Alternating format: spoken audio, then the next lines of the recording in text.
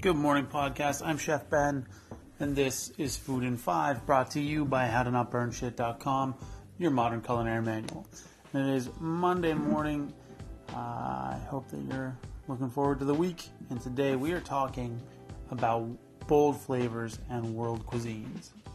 So I grew up in rural Nova Scotia, which is in the eastern part of Canada. And like most people growing up outside of cities, I was never exposed to many world cuisines.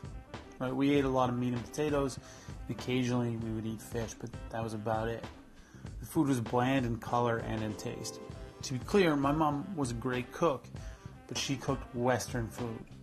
She would occasionally cook Westernized Chinese, but that's about as far as it went. And when it comes to food, there is, of course, a time for subtlety. Delicate, light tastes have their place. However, given the choice between a light, delicate flavor and a big, bold one, 9 times out of 10, I'm going to choose the bold one. World cuisines like Indian, Mexican, Chinese, and Caribbean carry with them a vibrancy that food of European descent just doesn't have. It's not the Europeans' fault. They used what they had to develop their foods. Now, I'm telling you this because I've realized that even today, in 2018, there's so many people who are terrified to try food from these areas of the world. The assumption being that it's going to be too hot. Admittedly, some of the dishes from these areas of the world will burn your face off. And yes, they are the best ones.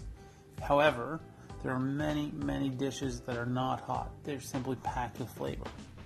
Now, I'll just say that developing my tolerance for hot food has been one of the most liberating culinary journeys of my life. I highly recommend that you take that journey. Now, oftentimes, world cuisines are much more balanced than European food. Balance comes from playing with sweetness and spice, heat, and acidity. The food is exciting. It's fun to eat. I think eating and experiencing these types of foods will change how you cook because of this experience. It doesn't even matter if you cook these foods or not. Just by eating them, you will become a better cook. Now, the first time I ate authentic Mexican food, I was blown away. It wasn't greasy. I didn't feel disgusting afterwards. The flavors were fresh and clean. This was much different than the Mexican I'd grown up eating, which was mostly Old El Paso tacos. Now, this experience was repeated with Indian food and Chinese food and countless other cuisines, and it triggered an awakening within me. It was like that scene from The Matrix when Neo starts to see the Matrix itself. And reflecting on it now, this is the only way I can describe it. I was living with blinders on, and now I wasn't. My experiences with these types of flavors changed how I cook. Even if I'm not cooking foods from these areas of the world, I carry the basic principles of those cuisines with me. Bold, vibrant, fresh flavors, balanced with acidity, sweetness, and spice. Contrast of taste and color. I think the biggest takeaway from this should be that if you want to be a better cook, you need to eat better food. Don't be afraid.